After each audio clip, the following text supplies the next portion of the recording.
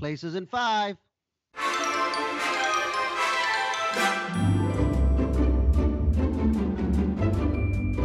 We're recording now. We're live from Hollywood, California, and New York City, New York. Yeah. It's another episode of Places in 5 with your hosts, Liz and Fish. Hey, Liz. Hey, Fishman. What's up? And I forgot to say, welcome to Places in 5, your call time to live your life center stage. That's nice, isn't it? Yes, I did that in my radio voice. Perfect. That'll be interesting to hear back if that helps me or hurts me. Well, you are a voiceover actor, are you not? Yeah. Oh, yeah. And how much of that do you actually have to have done in order to claim that you are that? If you've gotten paid to do it, does that count? Yes. Have you gotten paid to? Is that all that I've gotten paid to do it? So I guess it's official. And you've been trained. Oh, absolutely. Okay. I've been that's trained. What I'm saying. So you are a voiceover actor. Why not? Can't you tell by the way I roll my R's and express my T's and my D's at the end of words? So if anybody listening has any voiceover work for Fishman, feel free to reach out to us and let us know. He can do all sorts of voices. He could do crazy, zany, cartoony voices. I'm not going to be your monkey right now. No, I don't know. I'm not asking. I feel like an organ grinder. Perform, Fish, perform. Do it for us, Fishman. Exactly. No, absolutely That's not. what I just heard. Wait, that just made me think about the monkey thing. My father used to have a running thing about because I was a singer and I don't really sing anymore, but whenever we're around, people go sing. You know what? Sing My Funny Valentine. Yeah, come on. Let's sing My Funny Valentine. They My Funny Valentine. And you did it. And I'm like, Dad, and you did it, though. I don't just sing on demand. It's not how it works. And it's kind of embarrassing. And I'm like, you got to pay me first. Yeah, but see, this is the difference between a true performer and someone that lives in your body is you did it every time he asked you. Like even if there was that element of the resentment of it, there's still the need to, as a performer, to be like, yeah, fuck yeah, I can so do this, and I want to be the center of attention right now. I wouldn't. No, it's as an adult, he would just do it. I guess half. Like he really wanted me to sing. And I'm like, Dad, no, you know what I mean? I don't know. It's just very funny. It's still to this day, he kind of does it when we're somewhere. He'll go, no, come on, sing. You were a singer. You can sing. And I'm like, oh, all right. Can we? What is it? Is it Postcards from the Edge? Shirley MacLaine? Yes, which is one of my favorite scenes. Like exactly, because it's so like that. We all can identify with that. We're either on one side of that fence or the other, and we all understand that moment. And the performer that just it's so embarrassing and. Yeah. But breaks out. Well, let's explain what that scene is. The scene that I remember, I think you're talking about, is Shirley MacLaine. Everybody's at the house having a party and they're begging her to sing. And she's like, no, I can't. I possibly can't. I just couldn't. And she's like, no. And then everyone's finally pushing her and she turns to the pianist and says, I'm still here on B flat. And then she breaks out in song. I think that was the line. And then suddenly she's singing and sitting on the piano and having a whole thing. Exactly. She just needed to be begged to perform, but it's brilliant. It's so, isn't that funny? I can't believe you remember that scene. Yeah, it just says everything about us. And it's right. like, that's about the her. difference. Yes, but that's who we are as performers.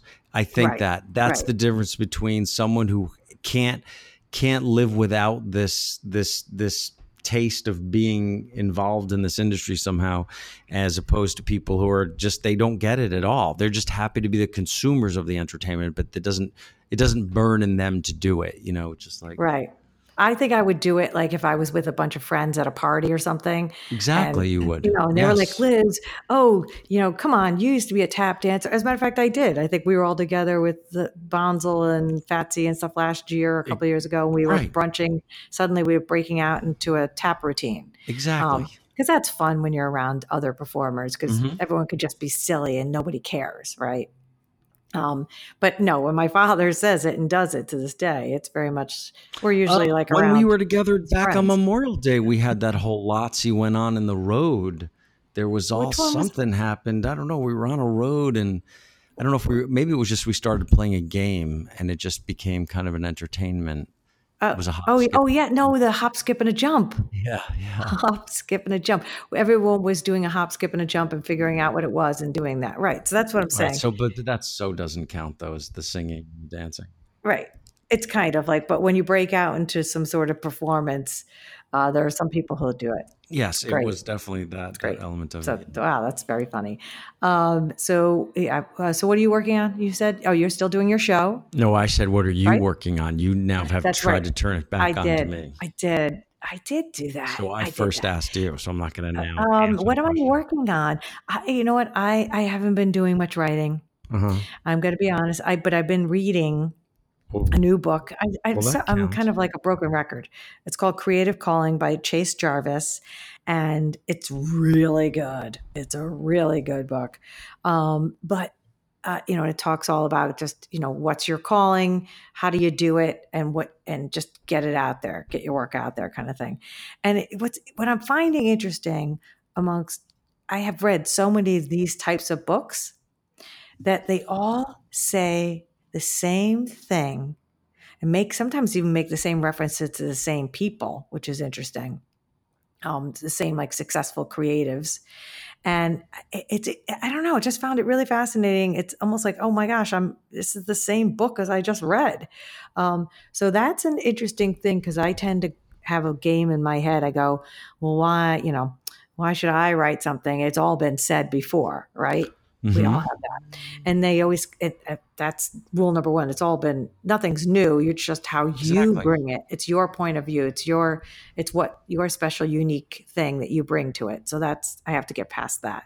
But it's a great book. And so that's kind of what I've been focusing on lately. That's cool. And and trying to really create a routine and stop giving myself the out. Did you come away with any understandings about yourself after you took a couple of days off of work and focused on you, the creator? Basically that I want more of it.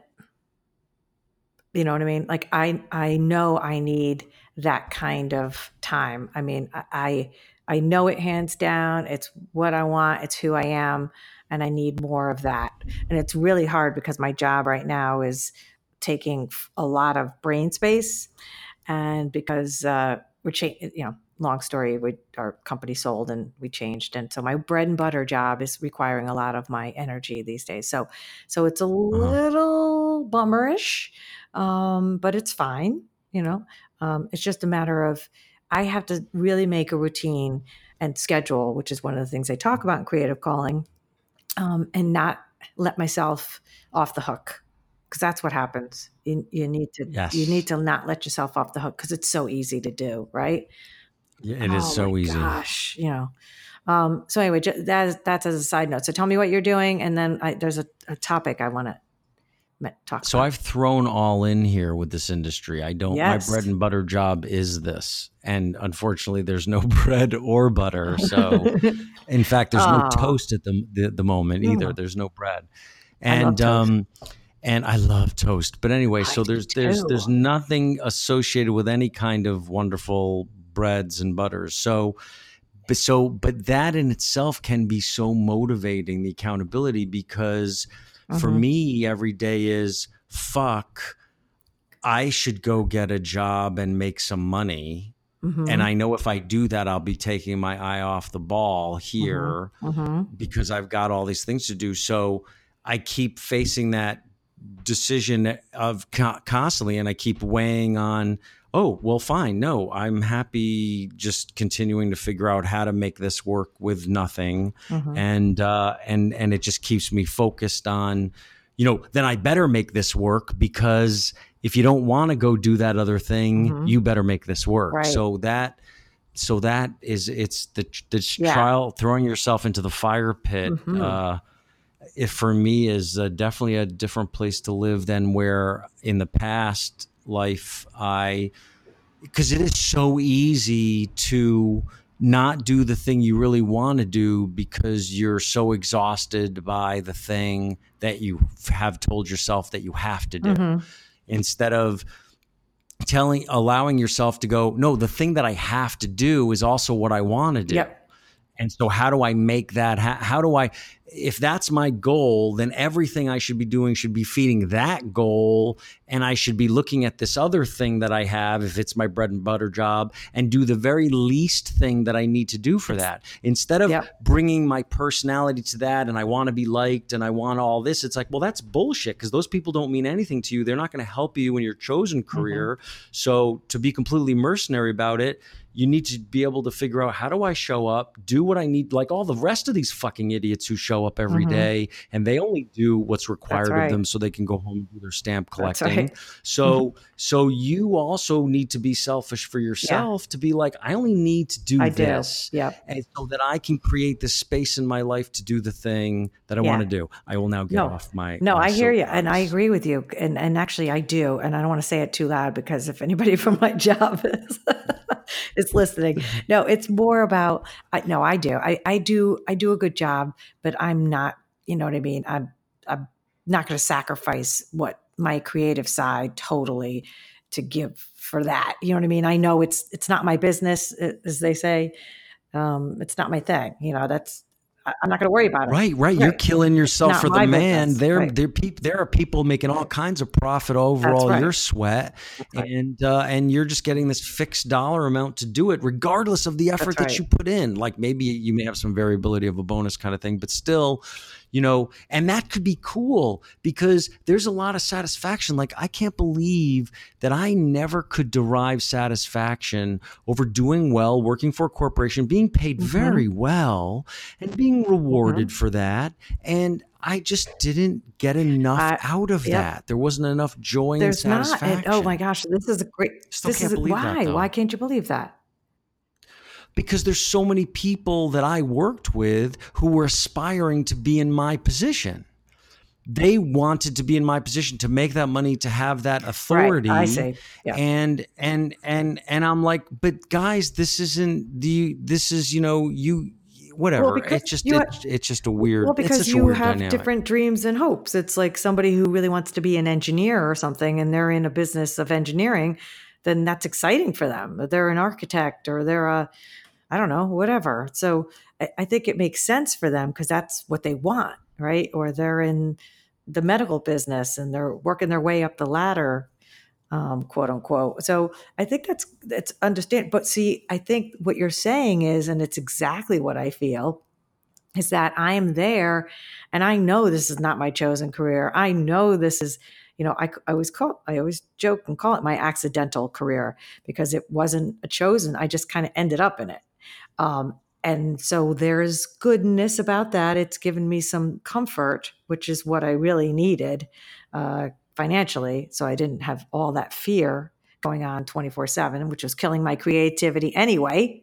So, you know what I mean? There was a trade-off, but it's not what feeds me at all. I mean, it feeds me in terms of food, but it doesn't feed me in terms of what I want to do. And so that's what you're talking about. If we could all just have that place. And actually, it's funny, it brings back to Creative Calling, Chase Jarvis.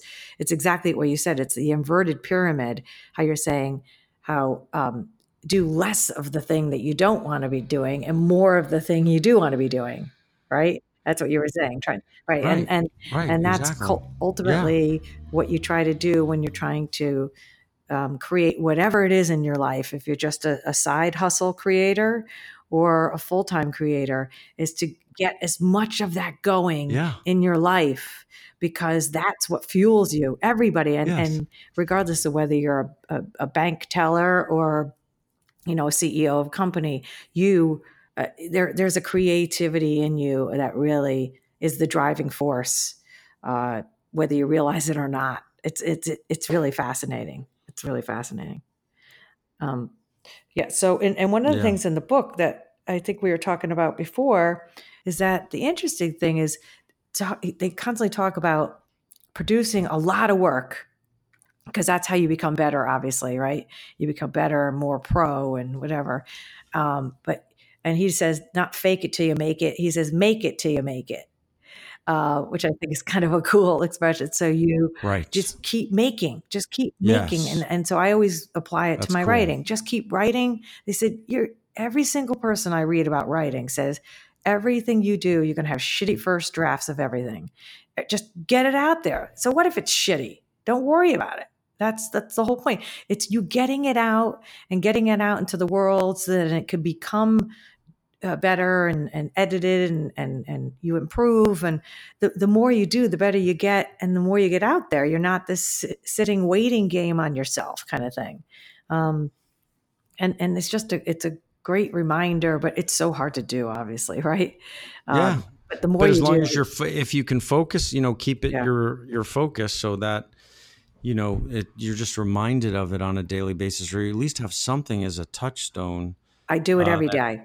I do every day. That's why I'm either reading, I'm thinking about it. I'm either going to write or I post on Instagram or something to keep myself every single day, some sort of little creative thing, no matter what it is. That's fantastic. So I think that's better. And so one of the other things is done, because I'm horrible. I'm classic person who doesn't finish projects. Classic. I have lots of ideas, start things, don't finish. There's a lot of reasons for that, but they said done is better than perfect.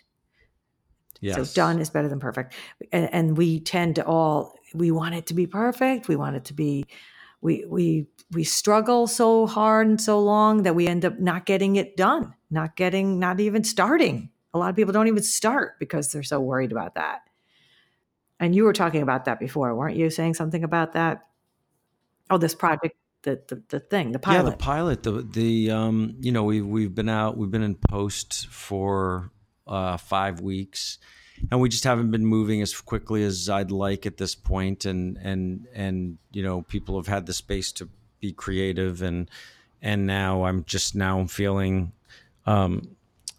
just a little bit more expeditious about it. My need is to, I've got a November 6th deadline by which I have to have marketing materials and a trailer for an industry event that I want to go network at. And so I'm just feeling the need to kick that in. Yes, and having a deadline is fantastic, I'll tell you, which is great.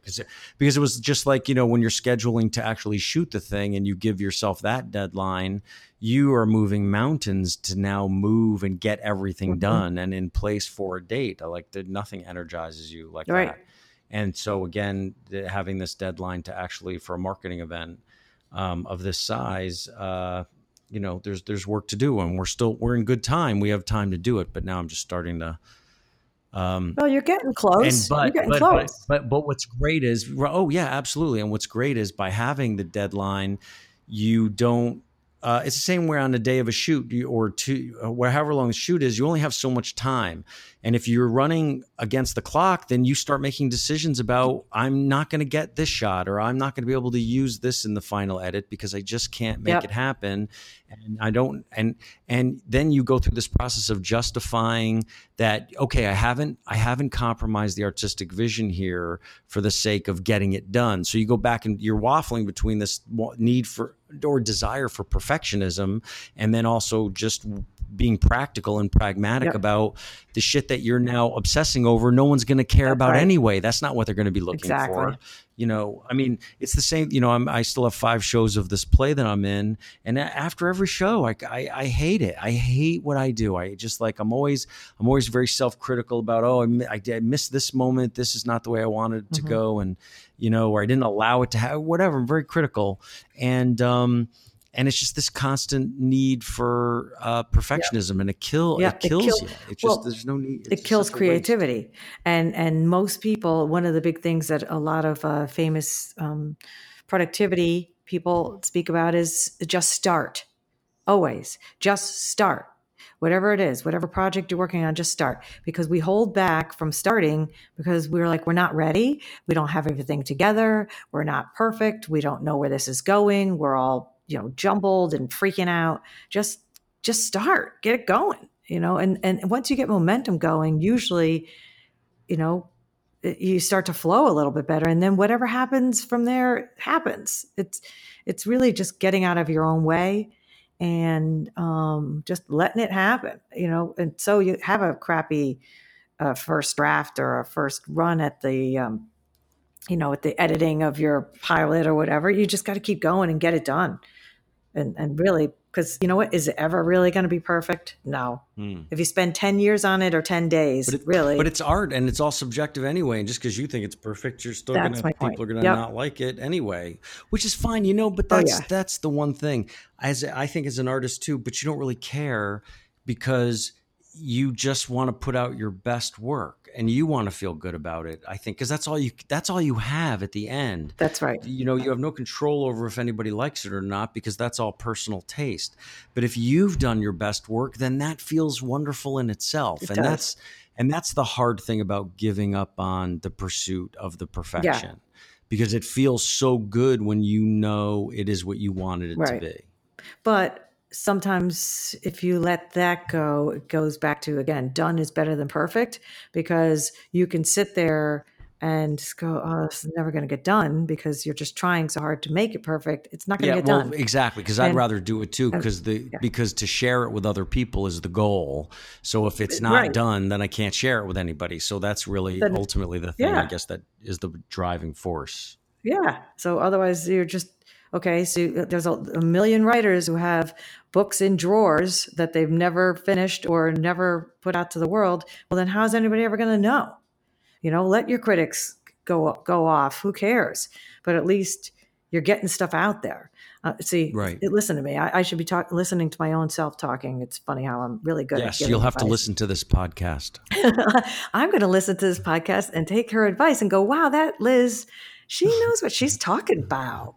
She knows what she's talking about. Yes. Well, it's very funny because sometimes Joe will say something and I'll go, I know what I'm talking about. I mean, I know a lot of things. Yes, and he true. Goes, and it's funny. I do. I know a lot of, look, of course I don't, there's a lot in the world I don't know, but there's a lot of things I do know. Yeah. And absolutely. I'm very confident in saying, I know that this is right. I know that this makes sense. I've researched this because I'm a huge researcher, as we've discussed, and there's a lot of things I know. So that's why it's very funny that I read all these same books over and over again. I already know all the information. I know it. I guess I'm just waiting for that line or that inspiration or that paragraph that really just hits me and between the eyes maybe and forces me to, get stuff done. Hey, you've been running a news division in a major TV industry all these years. Well, so I haven't really been running it. I've been part of I've been part of the team. Part of a machine. Part of a machine. But but you're an integral part of that, and people seek you out to things I know how to get help them get their jobs done. That's exactly. Right. But that's just it's just one example of things that you So I need to do that more for myself. You're someone who knows how to figure out how to get it done, which is more important than just knowing stuff. Right. Yeah, I kind of do. I'll figure it out. I'm always like, how do we figure this out? As a matter of fact, and not as a, I'm not even really going to talk about this, but as a side note, there's been some family drama going on lately. We're not going to talk about it, but what my underlying thing is, and it's such my personality, I'm saying to Joe and such, I go, why can we not figure this out, how to fix this situation? Because I'm a believer that you can fix anything. Now, obviously, you generally, you know what I mean? I'm not stupid. I'm not that I know that some things can never be fixed or whatever. There's always going to be problems. But I believe you can kind of fix pretty much anything. If you're willing to put in the work and everyone's willing to go, okay, let's just, but everybody's got to be willing. Exactly. You can't fix it if you don't have willing partners that say, I'm interested to figure out if we can do something. That's right. That's the evolved, enlightened person. And so often you're dealing with people who just haven't entered into that or just don't think the way I think. And that's fine. I can't, obviously, I'm not going to be able to change everybody's minds, but I'm just I don't know. It's my kind of optimistic, realistic, but I just want, I think things are, workable. I just think things are workable. So, and I'm never going to stop. They are. Yeah. If they matter. If they matter, because that's it too. You can have people who, it's not that there's, one of the sides that may not be mad at all, and they'll be like, I'm fine. I don't need to have the contact with so and so. I mean, I don't know your situation, what you're talking about, but I'm just thinking about some of my own interactions with people over the years, and it's just there's two sides to it, and not sometimes there's just people who are like, I've made peace with it, and it's not a relationship I'm interested in, and that's fine, and go with God and love you and have a great life, but I don't really care what happens to you. I guess I just think of, there's a way to always, regardless of whether it doesn't work out the way we all want it to, that there's a way to at least come to a place of peace about it, that everybody can go, okay, this is just not going to work, but let's just at least have had the conversation and there's some peace about it. That would be lovely. It's really hard. It's hard. Really hard to do. But anyway, okay. So what are you doing for Halloween, Fishman? Because this is our month. This is our big problem. I got to tell you. So this is my second Halloween now in California, and I don't like it. What I mean is, it's not that I'm sad that when I say I don't like it, for me is I don't like what I'm seeing here. That's what I'm saying. I'm not, they don't do Halloween. They're not. So what it is every amusement park in the area has got a Fright Fest, a scare thing, everybody's a Halloween adventure. So people are, so here it's all about, maybe it's going to these different fright nights and having fun doing it that way. There is trick-or-treating people going. I've seen some people already trick-or-treating, dressed up, walking around with bags on Saturday afternoon. It's really weird. Those are just no. Those are just thieves. Maybe, and it's just they're capitalizing on the whole Halloween thing. And then the Halloween parties have started. I saw the other night people in costumes at going to some parties, and but to see some of these. So we're talking these lovely, very relatively new houses in the California architecture. There's nothing like Gothic about it or Victorian or anything like or New Englandy spooky house kind of thing. There's nothing spooky about any of the houses, and yet they spend tens of thousands of dollars decorating their front yards with special effects and tombstones and things like that. But it's all Disney. It's all Disney-fied Halloween it doesn't have any real substance or texture. So you want dead bodies in the lawn? I'm not really sure what you really want. It just doesn't feel like there are no leaves on the ground. Blood. You don't have wet, rainy, gloomy days that go with the ambiance of the feeling of the undead and the feeling of just like the whole of like Halloween is always for me as a time to really think about, because of the whole silly spooky thing, but it does make me think about ghosts and supernatural and trying on how that all feels. And I always love that. Me too. And here I just don't get it at all. The fact is, I think I was hanging out with a couple of people and turned on the TV and whatever, one of those Final Destination movies was on. And I had the thought, I was like, see, this is the difference between LA and the East Coast in terms of my Halloween. Like Final Destination, there's some demon is obsessing these people, or they're going to die. Whereas like The Woman in Black is the kind of more London. Halloween to me, it's just more Gothic and scary, and I'm now rambling and I'm not making any sense. We have a long history of good Halloween fun together, and I did have a little thought in my head. I was like, I wish Fishman would fly back east for Halloween and we could trick or treat. Yeah. Now, if money were not an option and you had more bread and more butter. And if I had bread and butter, I would do that. That sounds really like I would love to have that feeling of, I want to feel that kind of, What's the weather like now? Great. Is it rainy? Yesterday was the whole day rained, and it was like one of those Sundays. You just kind of hung out, and it was awesome. Yeah. It was awesome. And then, it's been chilly. It's in the 60s now. So upper 50s, 60s. And we went pumpkin picking with the family recently. And I love that whole fall, like big sweater thing. And I'm just afraid it's going to get too cold too fast. But I'm trying to enjoy this fall stuff while it's going on. I got a couple of pumpkins in my apartment. Great. And, I just love it. I love it, love it, love it. And I wish you were here so we can run around the village and scare children like you did many years ago. Yes. Yeah. Remember that? That was awesome. Halloween's due for a Pumpkin Man visit. Oh, you need, yeah. Or the ghoulie. Don't you remember ghoulie? When you were dressed sure. up as the Ghoulie too. ghoulie and Yeah. you scared all the kids in the street? Yep. Because that was a scary mask. Fishman was wearing a very scary mask That and was a great costume mask. and scared a lot of young, well, not very, very young, but young tweens, I guess, kids outside of a school. It was very fun. What are you doing for Halloween? Are you doing anything? You aren't. That's right. I have not even thought about it. Okay. It's a Thursday night. Because, like I said, it's a Thursday night, so I have no idea what will happen. Wait a minute, you're doing between your now show and next week. I don't have a Thursday show. But- It's a Friday, Saturday, Sunday run. All right. Oh, and then wait a minute, and that's the weekend of daylight savings time ending. Yeah, so Sunday the next. So it won't affect the final show on November 2nd, Saturday night at 8 p.m. Get your tickets. But it'll the Marathon next day Sunday. means that we get fall back, so we get an hour. What a stupid fucking thing that is, daylight savings time. I can't believe we still do it. It is dumb. About archaic. I know. I mean, so dumb. Well, it's send your letter to the government, see what they could do. Yeah, it's so old school, but so I don't know what I'm doing for Halloween, but probably nothing much.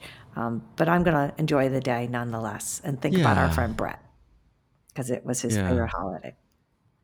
But you're going to be here for Thanksgiving. I'm going to be You're east, be and out I'm east. still trying to figure out my exact arrival and departure. Okay. And I need to just commit and make a decision and do it and book the damn things, because every day it gets more and more expensive to book a ticket. The longer I wait. Oh, heck yeah! Especially Thanksgiving is the worst time. And then maybe we'll do a podcast for you listeners in person. I know you people would love that. Matter of fact, that's what we're going to do. We have to do it. Okay, so let's plan it. In the meantime, keep me posted about all your fabulousness and your projects and getting things done. Yep.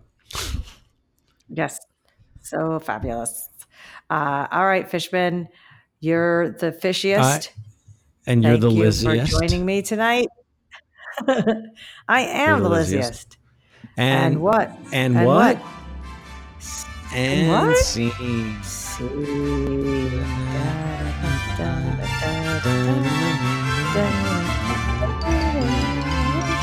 I realize I'm humming the tune. Really? Okay. F Troop. And